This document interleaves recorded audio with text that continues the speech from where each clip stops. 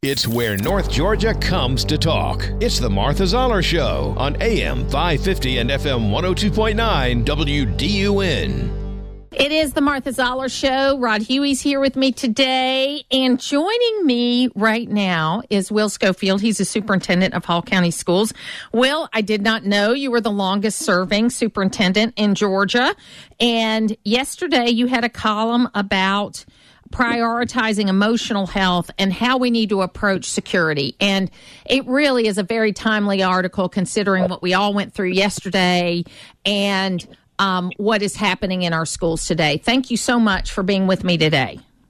Well, good morning, Martha. Good morning, Rod. I think you just called me an old dude. No. She did. Look, She did. You are not old. Thank you, Rod. That's what I heard. So, look, I mean, you are a visionary. You are a big idea person, and you always look 3 steps ahead. That's what I have always loved about you and what you've been able to accomplish at Hall County Schools. But let's talk a little bit about, because everybody's thinking even more this morning about security than they were yesterday or when the column came out. And you're saying we need to approach this in, I don't want to put words in your mouth, a more holistic way, that it shouldn't just be a hammer on a net. We've got to take a look at how we approach this totally. Well, and Martha, first of all, I don't know that I'm 3 steps ahead. I think sometimes I'm 3 steps behind, and I tend to think very simply. I think it was Colin Powell who said one of the greatest gifts of leadership is to oversimplify.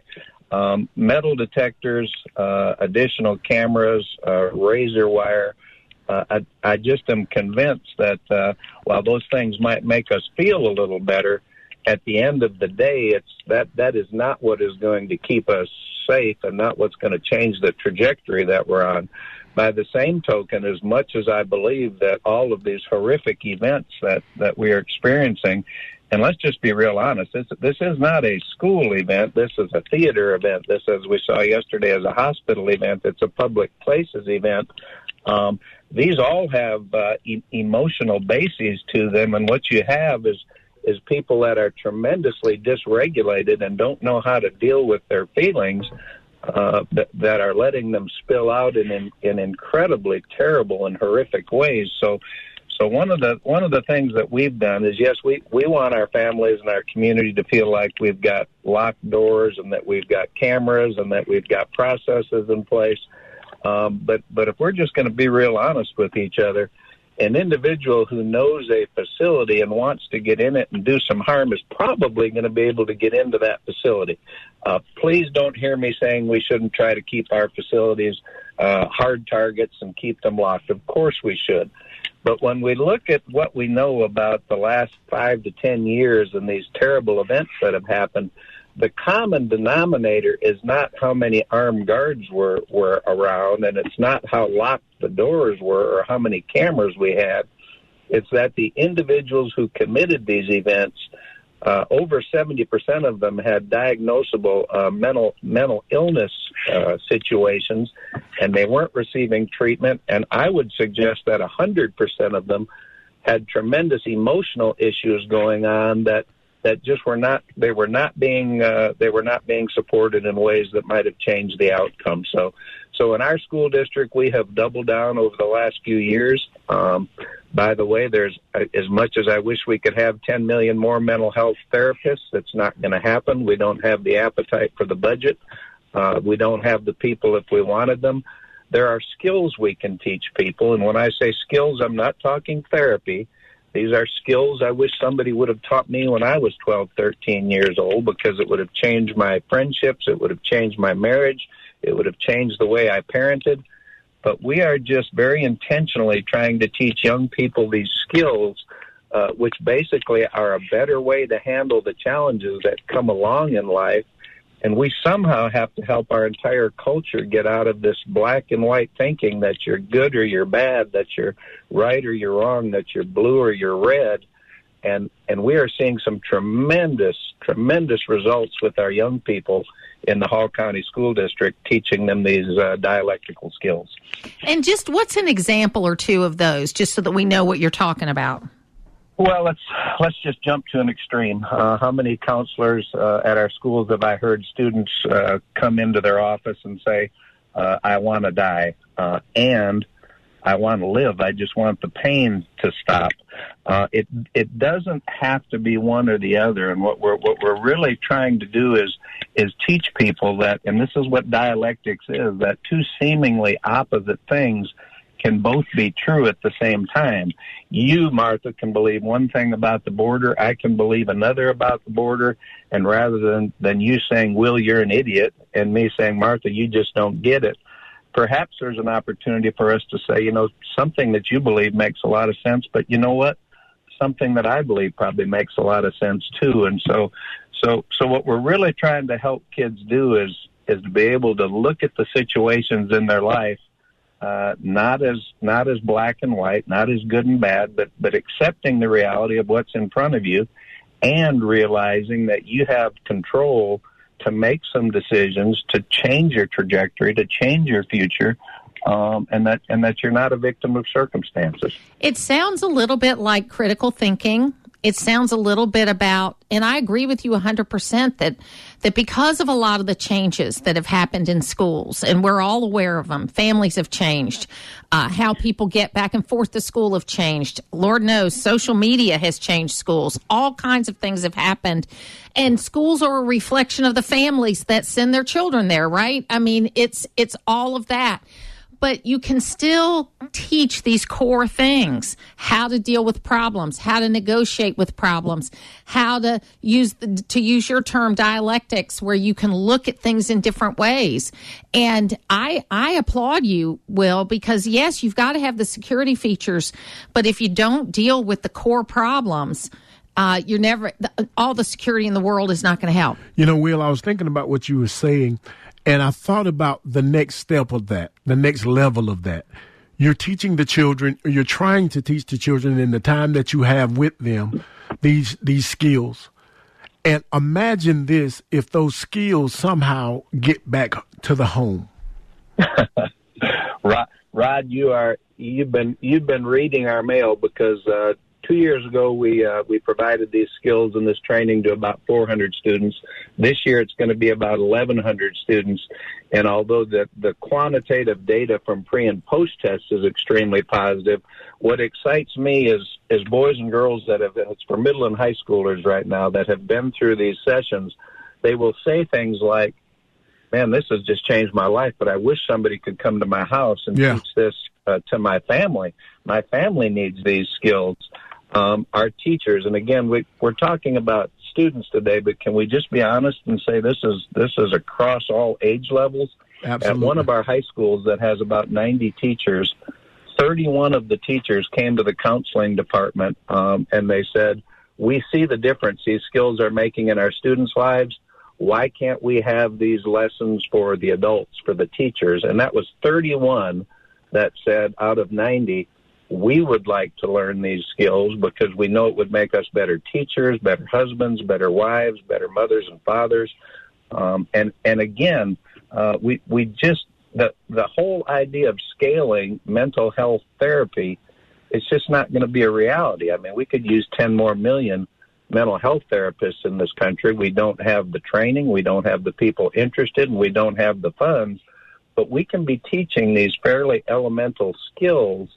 And in my case, I just am committed that we're going to find a way to teach these to young people because it's just been life-changing for a lot of these youngsters. And, it is learning basic lessons, right, Will? My sister was a longtime middle school teacher in South Carolina, and her first school was in Greene County, and it was in 1968, and she was one of two white teachers in an all-black school, okay? Nice. And Mr. Breeding went on to be the first black person to work in the Georgia Department of Education, and went very high up in the Georgia Department of Education because of a program that he put in place for those children who everybody said this particular school system, everybody said these kids were going to fail. Everybody said these kids couldn't do anything. And this teacher, this mentor, this motivator, this principal had this It was we might call it character education today, but it really sounds a lot like what you're teaching, is that where he would have, in those days, it was easels. You know, he had easels with a word of the day, with a lesson, and he'd walk through the school and he'd encourage it, and the teachers taught it and the kids taught it, and these kids did better than anybody's kids. Not just better than black kids at the time, but better than anybody's kids. And they were able to expand it out for a period of time. And it was really a thing that changed her life as a teacher. And it was her first teaching job, you know, so it was such a great stroke of luck that she got the job at that school. It just happened to be close enough to where she and her husband were living, and it was a great opportunity. But he went on, and years later, I crossed paths with him, was able to talk to him about that, because me as a 10 or 11-year-old kid, because my sister was a lot older, I visited her at that school, and I remember seeing those easels and how it changed her life. Wow.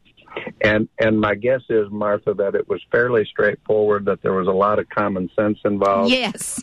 And it was something that people could get their arms around and say, you know what, that is a different way of looking at it. But we can't lose track. We always have to relearn. And even though your field of expertise always loves the new ideas, and you need the new ideas, but the new ideas need to be foundationally supported by the common sense.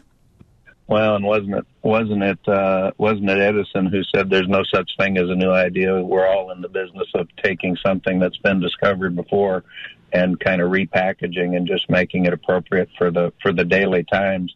You know, just in the last couple of weeks, we had a school nurse that was chuckling. She said a young lady at the high school level came into her office who's a frequent flyer because she's gotten into a fight or two in the past, but she's recently had this training, and she came in and she asked for a bag of ice, because one of the things you can do when you're feeling dysregulated and you're about to lose it is you can lash out at somebody and you can do tit for tat with them.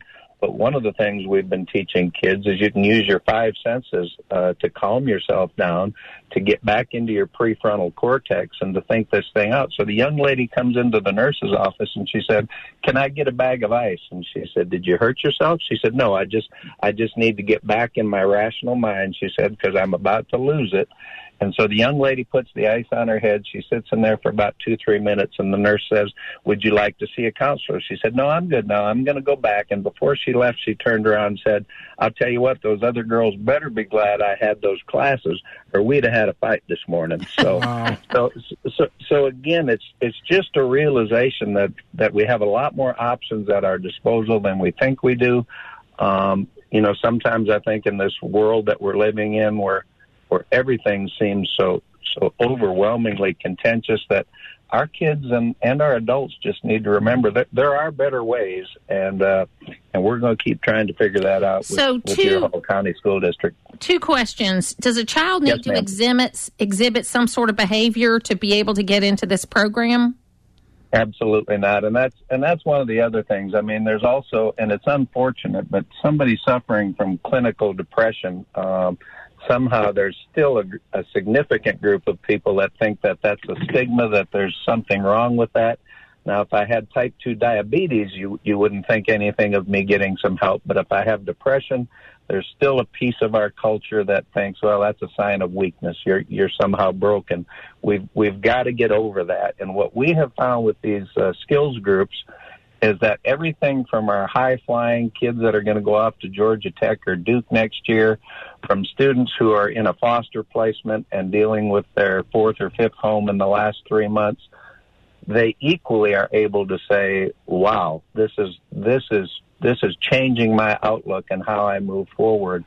I mean, if we're real honest, every one of us at some point, usually on a fairly regular basis, is challenged by our thinking. Mm-hmm. And if we can get in the habit of examining that thinking and trying to do it in a better way, we can have better outcomes for all kids. So, and Will, I look forward to this being expanded and that you be able to do what you need to do with this. Thank you so much for giving us your time today.